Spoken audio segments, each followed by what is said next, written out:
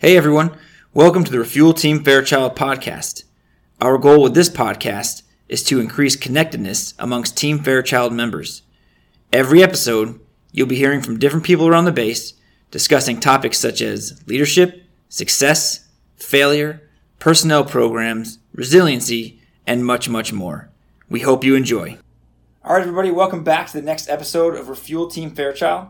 Today we're sitting down with Chief Master Sergeant Ruckert, who is the Ops Group Superintendent officially, but for the last couple of months you've been filling in as the Command Chief for the wing, waiting for the next Command Chief to come in. So, Chief, how's it going? Going well. It's been exciting being able to sit up here at the wing for the last couple of months, trying to figure out what's going on. Right? Is it different from what you thought it was going to be? I wouldn't say it's different. I would say that it's just like any new job, right? You roll into it. You're probably not prepared. I didn't feel like I was prepared for it. Mm-hmm. I probably wasn't prepared, to be honest with you. So a lot of stress in the initial few weeks of figuring it out. But once you figure it out, none of these things are really that difficult. You just got to figure out what lane you need to be in and how to address them appropriately. Mm-hmm. But I wouldn't say it's any harder than any other job I ever did. But it's definitely been a little bit of a learning curve because I'm not used to touching on some of these subjects. Gotcha. I was just curious if, especially coming from the ops group, and then you're dealing with probably a lot of other issues that you had never encountered before, maybe if it'd be a little, but it sounds like you picked it up and ran with it. So I will say probably some of the biggest learning stuff, though, in coming up here was, having been an aviator my entire career, is what's really happened is I interact with all the groups, but I don't get to understand all the groups. Right. Everybody's got ideas on why doesn't group A, B, or C do it this way. But the reality of it really is that unless you understand more of the inner workings of them, all the decisions they're making are right on cue with what I would make if I was sitting there and had the information they have. Yeah. So that's been probably the most exciting thing about sitting up here is truly getting to understand what the other groups do and some of the limb facts and the challenges they have, and mm-hmm. getting to where a normal person would think, why don't we just do this? A lot of these things are just not that easy. And once you understand all the information, you're like, oh, I get it. Yeah. That's one of the things I've picked up from being the career advisor is, you learn things about all the different units that you didn't know. I've learned things about the maintenance folks that I had preconceived notions my entire career, but then when you get down there and talk to them, those are just not accurate. And then it's funny you say that, like being in CE, we used to hear all the time, why can't you guys just fix this? And we're like, well, we would love to, but that's not how that works. Right. So yeah, absolutely. Awesome.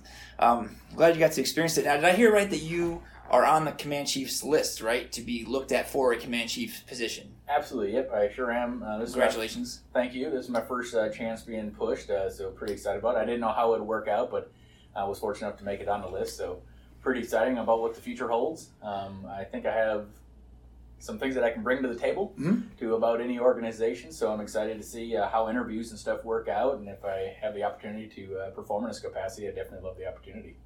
Awesome. Is there any particular place you'd want to go? Yes, but I'm probably not going to tell you what they are now. All right, fair enough. I do have a couple of them. I actually owe my preferences back to AMC here on the 18th, so I'll be sending up an email. But I'm doing a little bit of recon at the moment. Gotcha. Making some phone calls and stuff. Okay, awesome. All right, well, actually, we probably should have maybe start off with this, but tell us a little about yourself. How'd you get to this point in your life? So I'll be honest with you. I was born and raised in North Dakota, so just a small town kid. Had the year I graduated was in 2000. Mm-hmm. Kindergarten through 12th grade in my school was 93 students. Oh, wow. So really, really tiny. In my senior class, 10 students, 6 girls, 4 boys. Wow. So very, very tiny. Grew up doing a bunch of manual labor stuff like all farm kids do, right? Mm-hmm. I mean, pretty much mowing 3 acres with a push mower when I was little, all that type of stuff. But grew up with quite a bit of discipline, really. Okay. And I think that's really what's carried me. I kind of say it in jest, but a dumb kid from North Dakota, who didn't have the big world experiences, mm-hmm. I think is what's really brought me along was, something that was given to me on the farm was the ability and the drive to just work hard, right? And do all the things that nobody else would do. I think there's a quote out there that pretty much says that, something along the lines of, do the things that nobody else will do and you will have the things nobody else has. Right, yeah. And that's kind of how I viewed my career and how I ended up here went in the Air Force right after after I graduated high school, about 3.5, 4 weeks afterward. I felt like I had more in me than there was to do at home on the farm. Not that that's a bad life. I mean, everybody's got to eat, right? So somebody's got to do that stuff, and it's very important. But I just felt like there was something more. I wanted more. Yeah. So that's when, and I always wanted to fly. Didn't have any money to go to college or anything, so I found myself the closest thing I could do was be a boom operator. So I signed up and did it. I spent a couple years in Grand Forks and stuff, and that was one of those things. I remember showing up in my squadron at 7:25. I'd be standing outside the 905th Area Refueling Squadron, and the door is literally locked. Like, you can't get into the building 607. I'll never forget it. But standing out there, and then our CSS would show up. Still remember Tech Sergeant Redburn was his name. And he'd be like, "What are you doing here? Work started like 5 minutes ago, And he's like, "Yeah, but nobody comes in until 9. And that was just the sign of the times, right? I mean, we're talking 20 years ago, pre-9/11, pre and during freedom, all of that stuff. And that's literally what people would do. And I went through all my mission certification training, and people were really, I mean, if you were at home, they wanted you to be with your family because something could happen at any point. Right. And then you were getting gone from your family, which September 11th happened shortly afterward. But even then, I remember my first supervisor. I remember walking around the squadron for 2 weeks, and I was just bored because I'd been used to this point in my life always being busy. I didn't really have much of a childhood, I would say. I was more like a young adult all of my teenage years of just working and stuff. So I really found myself walking around because I didn't have an office job at that time. I don't even think everybody had computers at that time, unless you had an actual job. But just grabbing a vacuum and vacuuming, or grabbing a trash bag and walking around and say, "Hey, you got trash?" Just for something to do. And it took me about 2 weeks, and I went to my supervisor. I'm like, "Sir, you got to give me a job." And he was like, "Are you serious?" And I said, "Yeah, I need something to do. I need to know that my worth is going somewhere. Right? I didn't come here to sit and do part time. I come here to learn a skill and work." So about 2 days later, I remember coming to me, "Hey, you want to be a ground scheduler?" And that's not like the flashiest job in the squadron by no means, but I was all on board with it. And it wasn't long after that I was doing flight scheduling, and then it just kind of ballooned from there. And my first squadron commander took me in one time and wanted to send me OTS and all that good stuff. And I kind of couldn't be married, but I had a serious girlfriend, now my wife, so good choice on my part. Congratulations, yeah. Can't go to the academy, or he wanted to send me to the academy, and he's like, "Can't be married, go to the academy." So I was like, "Nope." So it worked out. I made the right choice. Yeah, there you go. But yeah, really, I would just say hard work. Every job I had, just trying to knuckle down and do all the things that nobody else really wanted to do, just because they needed to be done. We're used to doing that stuff just because it's got to be done. Somebody's got to do it, so it might as well be me. Yeah, that's interesting because. So were either of your parents ever military, or they just farmers? Nope. So I grew up on a farm as well. And my dad was never military, but farm life, it does discipline you because you're up at 4 o'clock in the morning, milking cows and doing whatever else. On the weekends, we didn't sleep in. We were up at 7 o'clock, working all day long. So when I came into the military, same thing. It wasn't odd for me to be getting up early and working through weekends and doing all these things because it was just kind of normal. So interesting. Yeah, I remember. We didn't really have any farmland, but my sister we had like 3 dogs, a couple cats across the street in the barn. I think she had like 10, 15 rabbits at a time. She had a potbelly pig. We had like 50 turkeys and 100 chickens.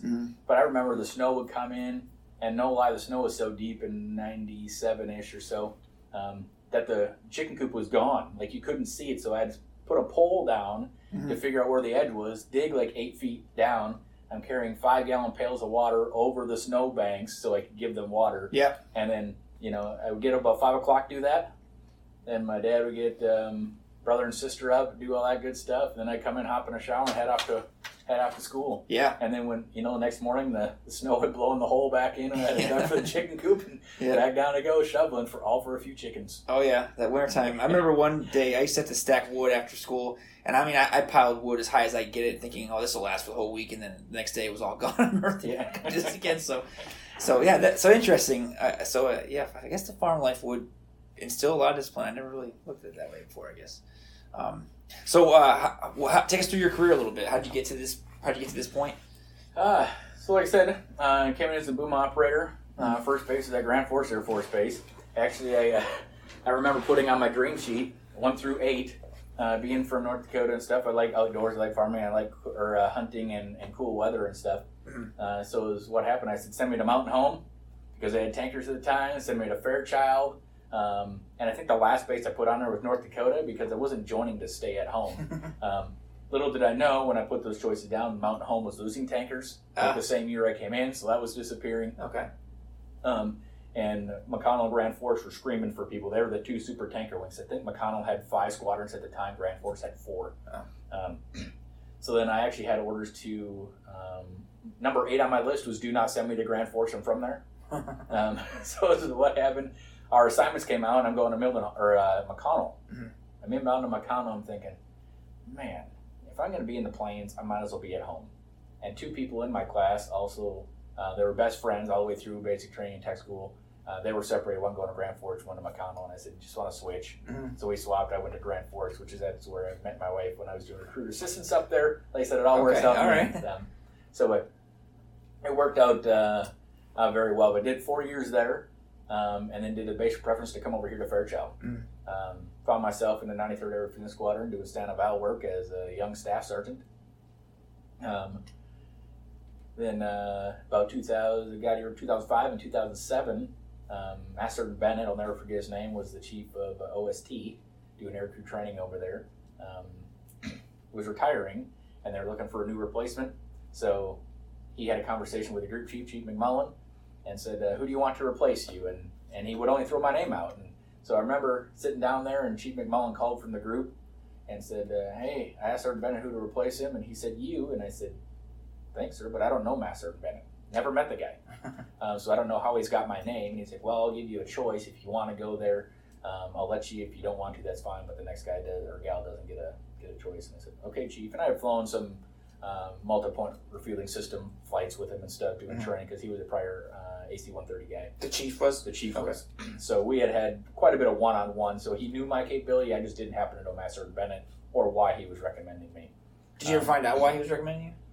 I think just from hearsay and, probably, like I said, growing up in teenage years, not having much of a teenage years, more of a very young adult. Yeah. It was more adultish than it was a young kid, I would say. Probably in just the way I carried myself and how dedicated I was to my work and stuff like that, probably word had gotten out as my guess. Yeah. Well, that's a good lesson. Probably, I'm sure you picked it up before, but people are watching. You don't even realize they're watching. People are watching you, good or bad. So no, you're absolutely right. So when I said, "Well, hey, Chief, when do you need to know?" And he's like, "Can you let me know on Monday?" And it's like a Wednesday. And I said, "Sure." So my wife was pregnant with our first son, and so I went back and talked to her and said, "Hey, it does keep me out of deployment for a little bit, which would be nice to have a little bit of stability on our first one out here with no family, any of that stuff to help us raise our first one." So what do you think? I said, "I'm going to be busy. I'm rolling into a master bill as a staff. No line for tech or anything, Wow. And she's like, "Yeah." So I went over there and apparently did okay. Picked up tech sergeant out of there and then had orders to Hickam. And I was supposed to head out there. It canceled on deployment. So I was super frustrated. But I did get to work on a satellite phone from the deployed location with APC. And it's not a great conversation when you get to tell your wife that you were going to Hawaii with, that you're now going to Altus, Oklahoma. Not a good conversation. Yeah. But it worked out. Went down to the schoolhouse, taught for 4 years down there. Probably one of the most top 2 rewarding jobs I've ever done, to tell you the truth. Just because there's strong NCOs from all the tanker bases, and I grew more there. I was a very good aviator heading down there, but I didn't have the skills I needed to be a solid NCO and supervisor and leader. Okay. Because I'd found myself in stand-of 1D position, supervising nobody, running programs. Right. And that was able to bring me out and give me some of the experiences that I probably needed. And for the first time ever, I had a chief in the squadron because KC-135 squadrons don't have chiefs. They only got senior master sergeants, which is the superintendents. So the first time ever, I got a chief that I could interact with me, who was fantastic. Was the chief? So the chief was a boom operator. Yep, okay. He was. Got to be probably a few of those around. Yeah, well, there's only 9 positions in the entire Air Force, and 2 of them now, KC-46 and a 135. 2 of them are down at Altus. But yeah, so I show up there. I'm really young, and within 3 months, I have a master sergeant rank. So at this point, I'm in the Air Force a little over eight 8 years, I think. Was that a step promotion or? No. Okay. No, just made it. Just testing. Gotcha. Okay. And like I said, so I was just knuckling down, doing my thing, and that's where like kind of the mentorship and stuff really started to come in, and it was being pushed to the top 3. It was being deliberately developed in a lot of these things, how to write EPRs. So he would take me and we would write 1206 in EPRs because I didn't have a lot of experience in that. Mm-hmm. He would bring me into his office, sit me at his chair at his desk, wheel in another chair to sit beside me, and would make me type at the keyboard and explain to me why you don't say this word, or why that bullet doesn't go here. Here's how you word it better. Here's how we got to quantify these things. Mm-hmm. Here's what that word really can be interpreted as. So, all of those things for probably the next 2 years, and all those things, he would, hey, you need to come here. He's like, and I never seen myself ever being here, to be honest with you. When I came in, my goal was to be a master and retire.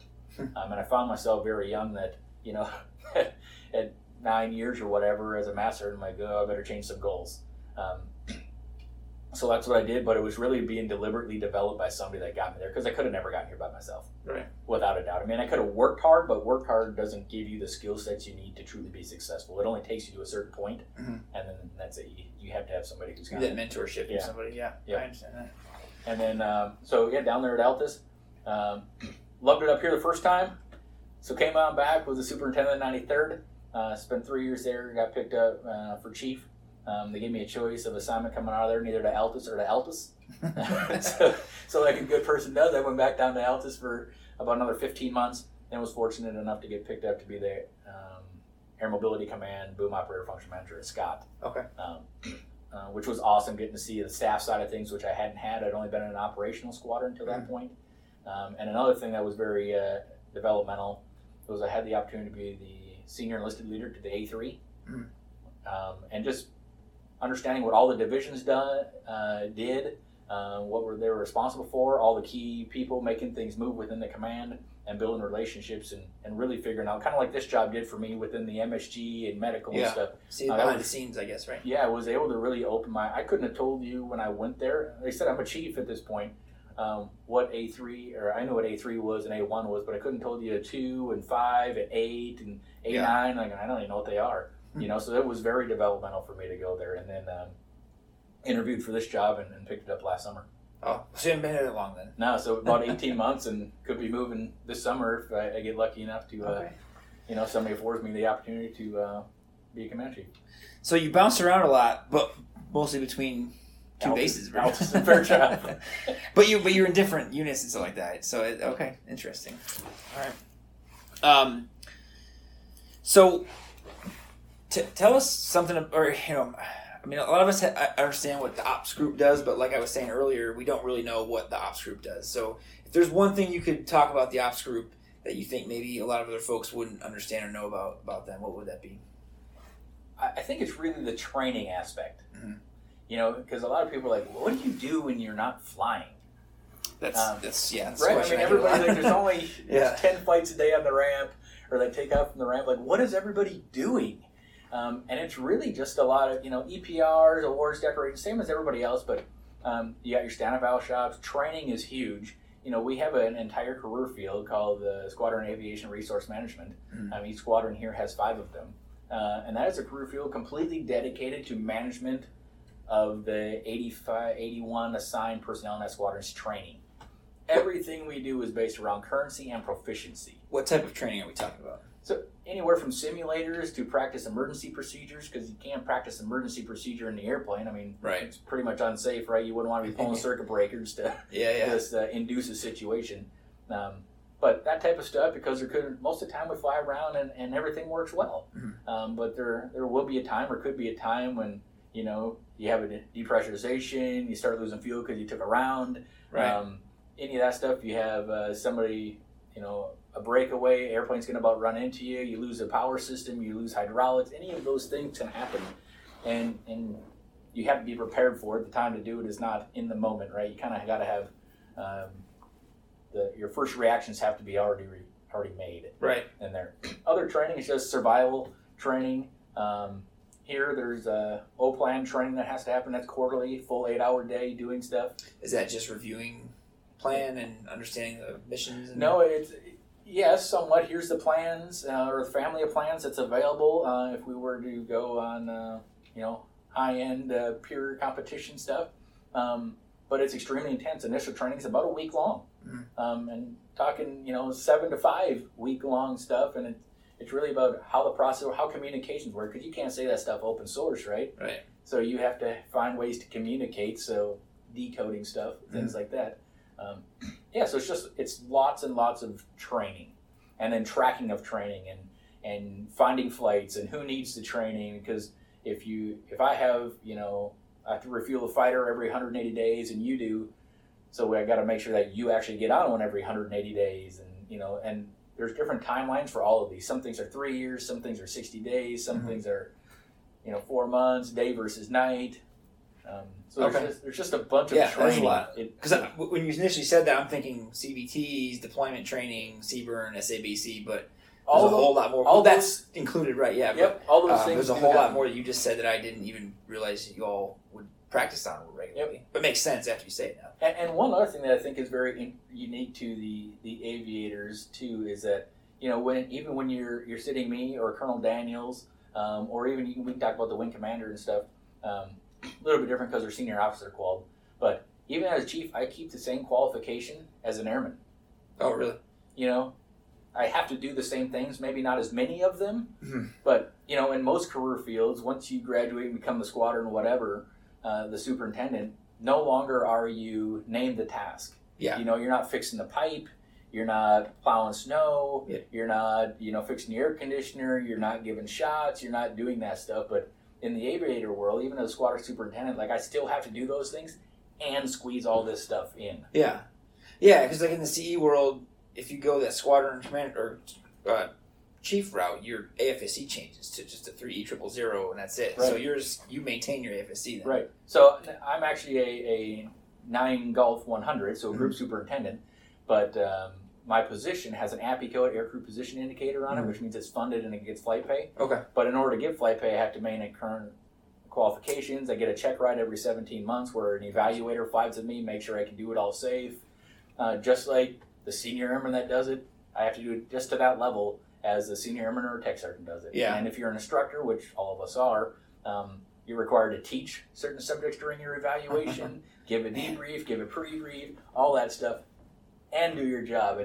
And sometimes it can be a little taxing, because you fly and nobody's doing your email for you. Nobody's feeling come back to it. Yeah. But I will say sometimes it's a very good break. Mm-hmm. It's a break just to get up in the clouds, do your thing, not have all the electrons going about and your phone dinging and all that stuff, and just be able to enjoy the thing you came in and why you're still here. Probably the reason why you love it and you're still around.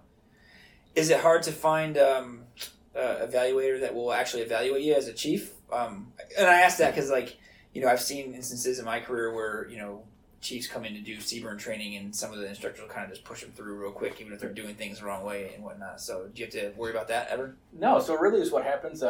It's called the pyramid eval is the way it works. And you have written an AFI, comes initially from the MAGCOM.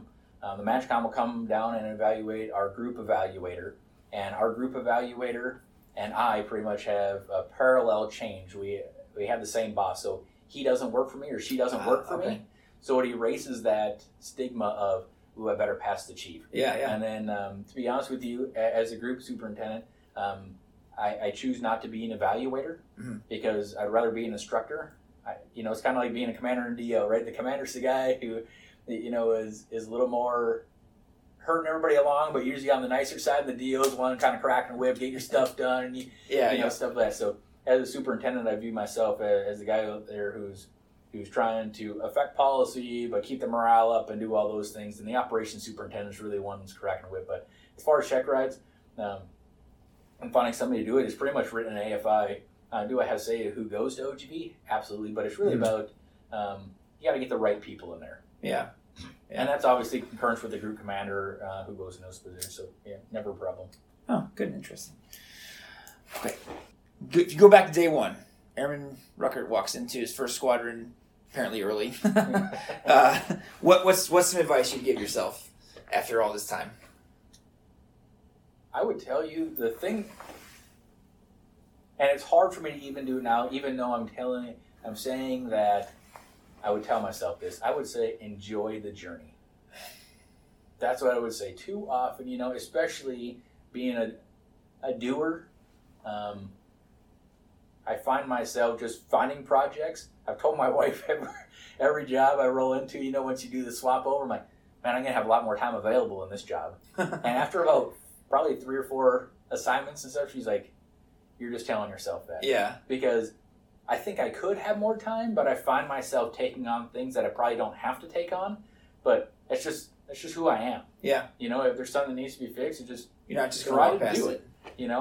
But it also led to I go home at normal time, 5:15 or something. A large portion of the force probably goes at home at that time. Between 4:45 and 5:15 is typically when I go home. But it has really led to I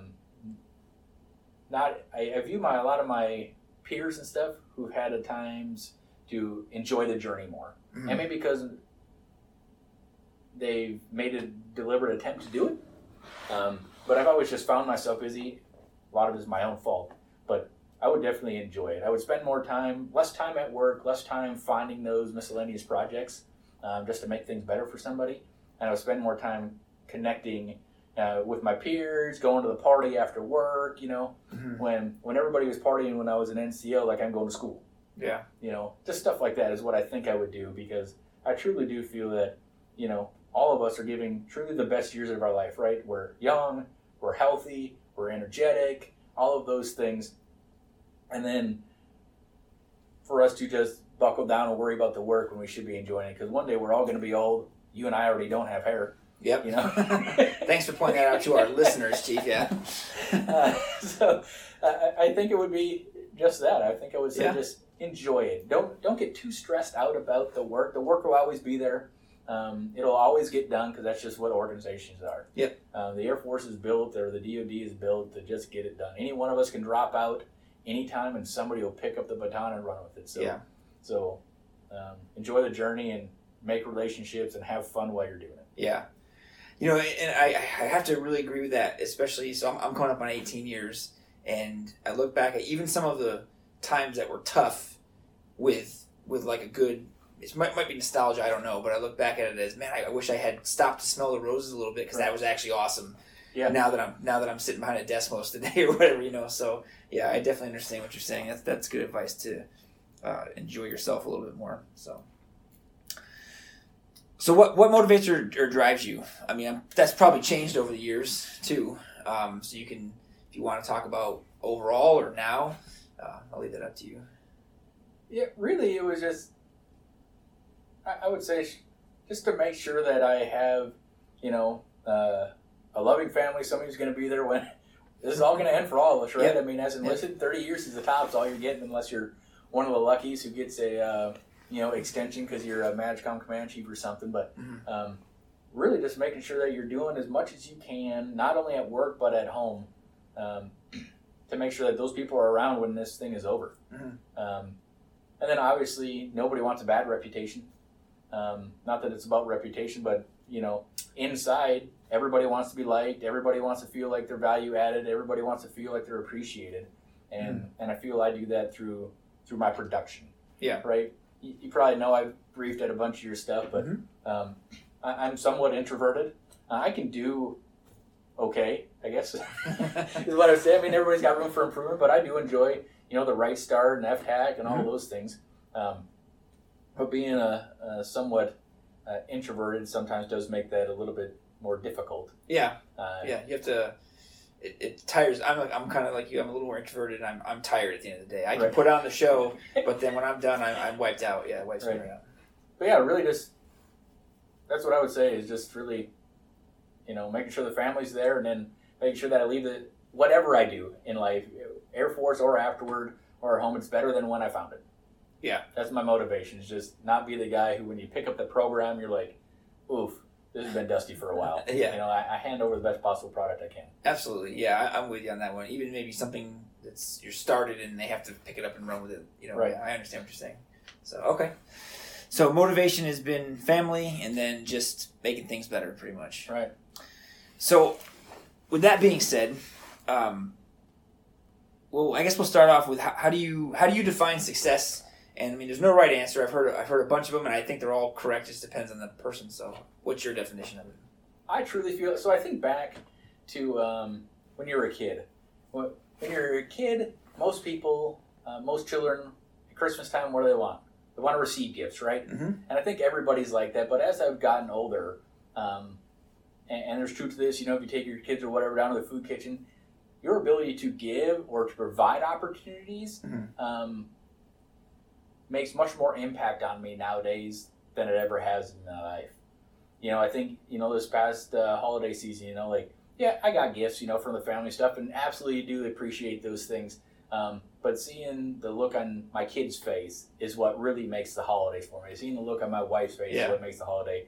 And I'll say the same thing, seeing what I can do for airmen and seeing the successes that I can do or the roadblocks that I can remove or educate them on why it's there and it's really not a roadblock, it's the process for a good reason. I think is what really motivates me. I think I'm pretty approachable.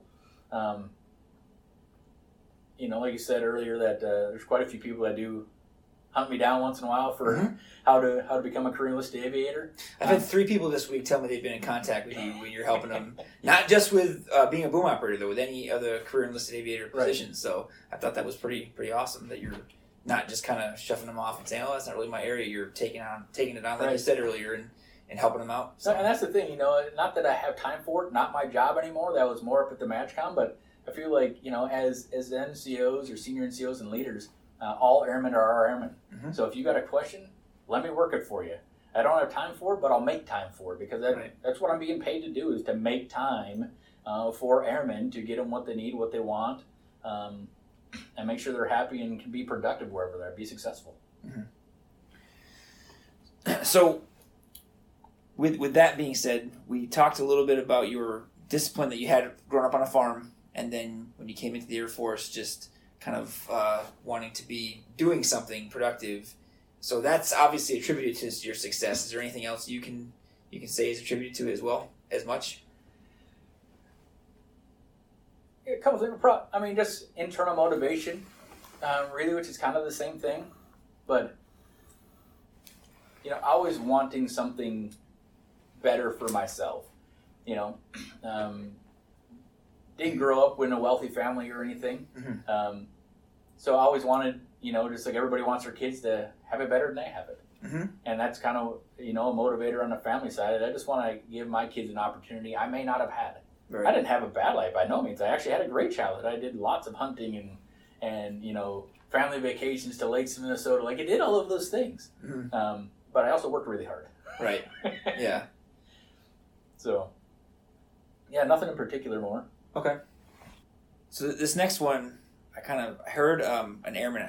I don't know if they asked you. No, I think it was. I don't remember who it was. It was during a Chiefs panel.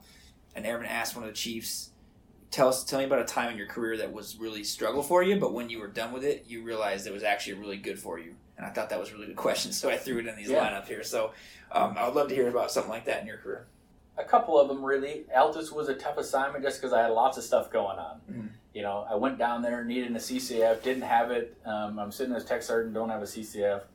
You got to get it within 12 months. I have one child. I got a second one on the way. I pick up mass sergeant right away.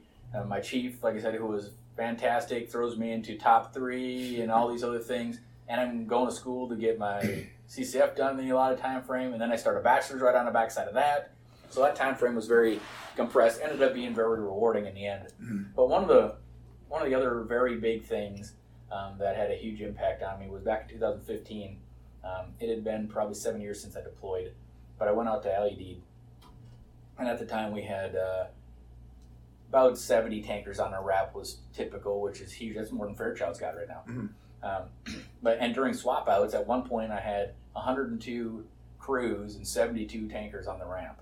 Just people galore. It was enormous. But as I'm going through this process, that's when we needed help and ISIS was kind of sparking up there.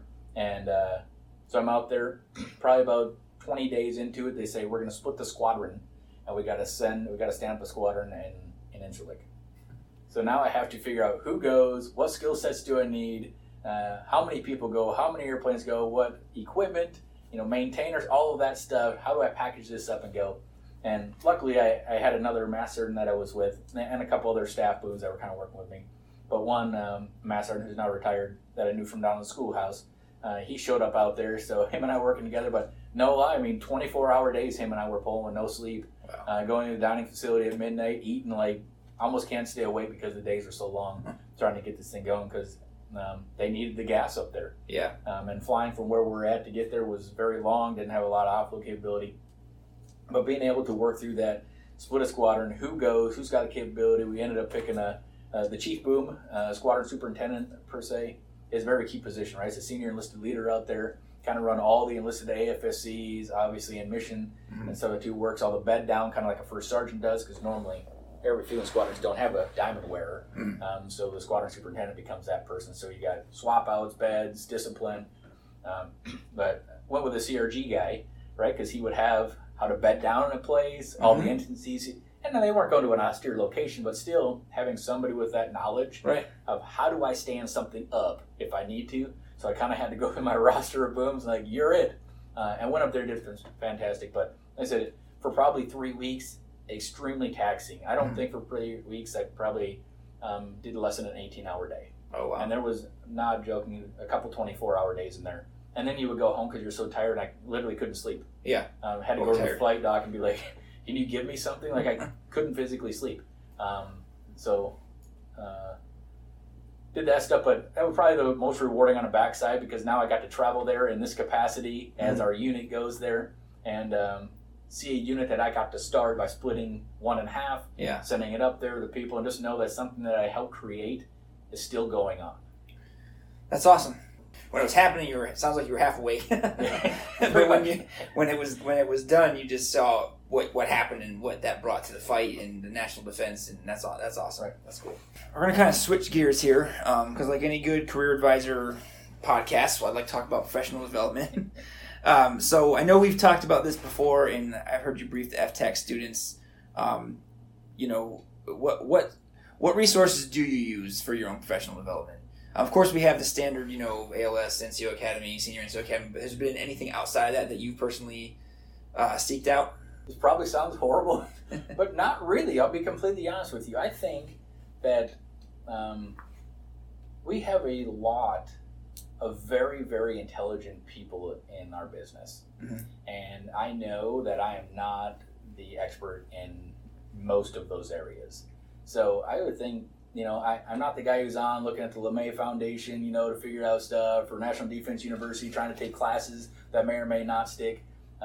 I learn a lot. I'm a tactile learner, so I like to do things, or at least maybe some visual learning in there too. Watch people, listen to their thought process, stuff like that. So probably my own personal or professional development has really just watching people act.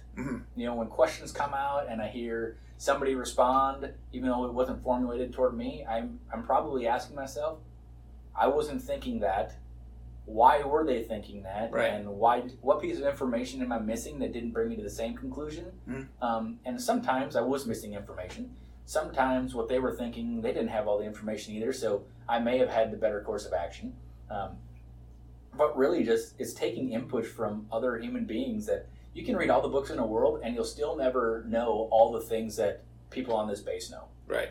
You just won't. Yeah. And watching it in action, being a visual and tactile learner, is probably the most beneficial thing I've done as a professional development entity is trying to find, watch people work, figure it out, see how they work, what they think. Yeah. I think that's the same outcome as reading a concept in a book and trying it out. You're just doing it. You're just taking a different route. That's all. Right. Yeah. So I know before we started the podcast as well, we were discussing you had an odd book because you had seen these questions already.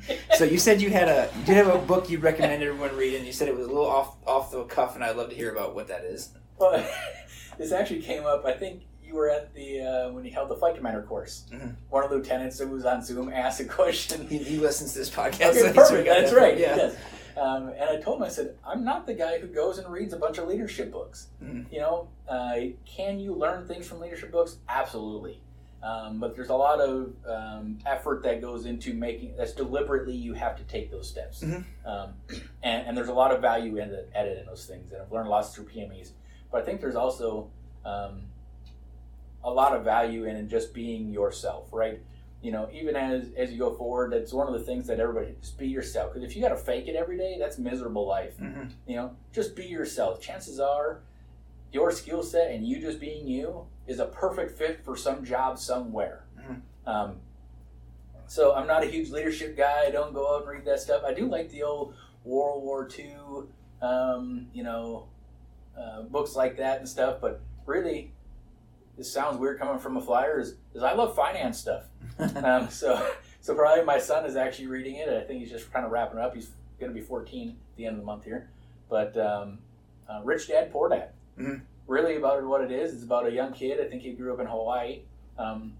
Parents were divorced, so he had two dads. One dad had like a college education, but pretty much had no money because he couldn't manage it. And the other one kind of worked side jobs, but had a boatload of money. And it's the concept about it's not about what you make, it's about what you keep and what you buy.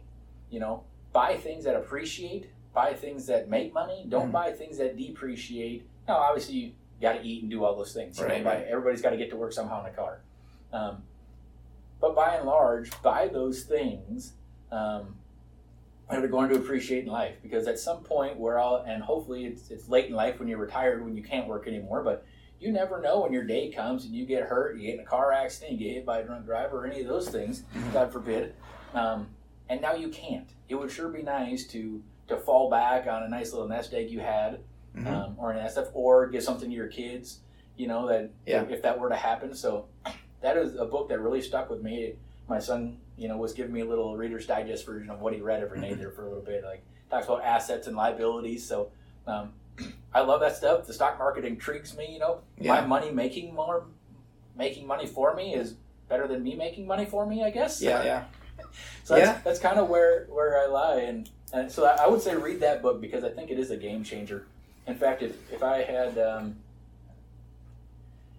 my way, I would probably have every one of my airmen read the book, just to completely understand it. Of how it works, because information is power, really. If you don't know how it works and how, not easy, but how to do it, because a lot of people just didn't grow up knowing it. I didn't grow up knowing any of those things until I heard enough about the book, and then finally, like, I'm going to choke down the $7 or whatever it was and buy it off Amazon and read it. I was like, oh my God, this is so right. I mean, we do blow a lot of money in places that we don't need, and probably some of it is we didn't have it when we were growing up, but now I want it now, and I got my first job, so I can finally afford it. I mean, that's an important aspect of, being an adult, but being in the military. I mean, I've seen people lose security clearances and get kicked out over finances and not having any money. So I wouldn't say that that's not a pertinent book at all. I think and I completely understand money doesn't make you happy. Right.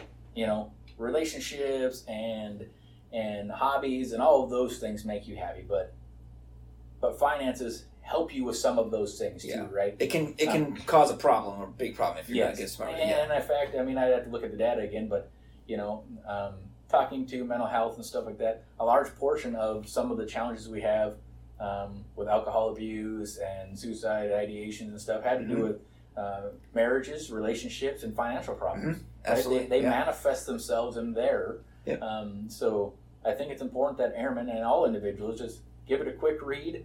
Read through it. It kind of repeats itself a little, so even if you read half of it, you probably get the complete gist of what's going on. But I mean, there's a lot of value added in it. Yeah, absolutely. Literally and figuratively. I agree with that. I've had troops with gambling problems and had to file for bankruptcy, and they were going through rough times, and if they had just been a little bit smarter on that stuff, that would hopefully wouldn't have happened. So that's a good one. All right, Chief. Well, I know you said you had a 14:30, so we'll go ahead and go down to 3 takeaways. What are 3 things you'd like to leave the listeners with? My first one would be, if you want something, just work hard for it. Set a goal. It's very hard. Unless you put concerted effort towards something, your chances of actually achieving it diminish every day. Each one of us only has a set amount of time to accomplish any of our goals before before your time's up permanently, or your opportunity to get what you wanted is over. So I would say, if you want whatever you want, develop a plan and work really hard toward it. Would be my first one. Second one, I would say, don't pass up an opportunity. It's hard to say. I look at Altus. The first time I went down there, really didn't want to go. But like I said, probably my number one or two most developmental. I needed that. Mm-hmm. I knew I needed that, but I didn't want to admit that I needed that. Right. So don't pass up an opportunity. You never know what doors are going to open on the other side of that opportunity that you won't have an opportunity to go through if you don't open the first door. Yep. So that would be my second one. And then this kind of goes back, kind of rehack on the other one, is enjoy the journey. I truly feel, although not everybody's excited about, the PT test and it stresses some people out and stuff like that, but truly these are absolutely the best years of our lives, mm-hmm. right? We're not all, nobody's got all their pill boxes set out like grandma, you got your not Monday, yet, right? the Sunday or whatever going through. Like, we are pretty healthy. We still got our minds, we still got our health, ability to make friends, we're young, things to see, probably, some money to do it with. And as you get older, you get all the ailments and all those things. So I would definitely say enjoy the journey and appreciate what you actually do for our country. Mm-hmm. As I get closer, to retirement, I often think, I'm like, will there be another job that will be as impactful and meaningful as this? Mm-hmm. And that part has me a little bit nervous, right? Because not that I won't enjoy another job and feel like it's important and I enjoy it, but I think the scope of what is at risk working for the Department of Defense and the United States Air Force will never compare to any other jobs I'll ever have an opportunity to do.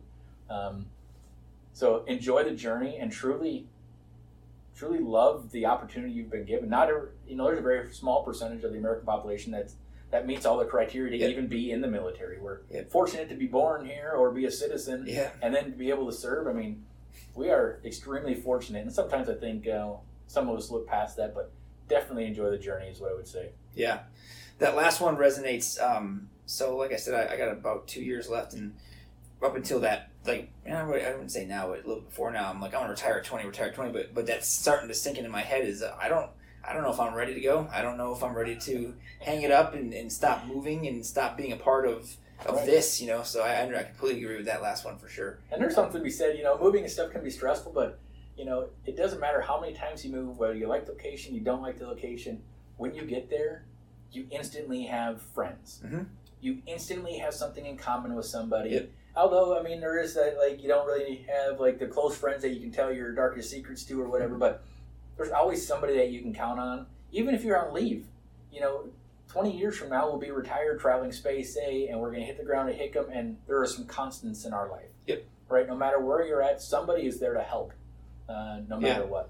It's kind of like, I don't know, whenever my wife and I go on vacation, I just like to visit other bases. So no matter where we are, if there's one that's close, we'll go to it. And as soon as you drive through that gate, I instantly feel like, I know where I'm at. I know what this is like. I know what that looks like. I know what that sign is. You know what I mean? Right. So, yeah, I know exactly what you're talking about. It's just a familiarity there that's just comforting, I guess. So, all right, Chief. Well, I appreciate you sitting down with us. I know you're busy, and I know you're doing turnover right now as well.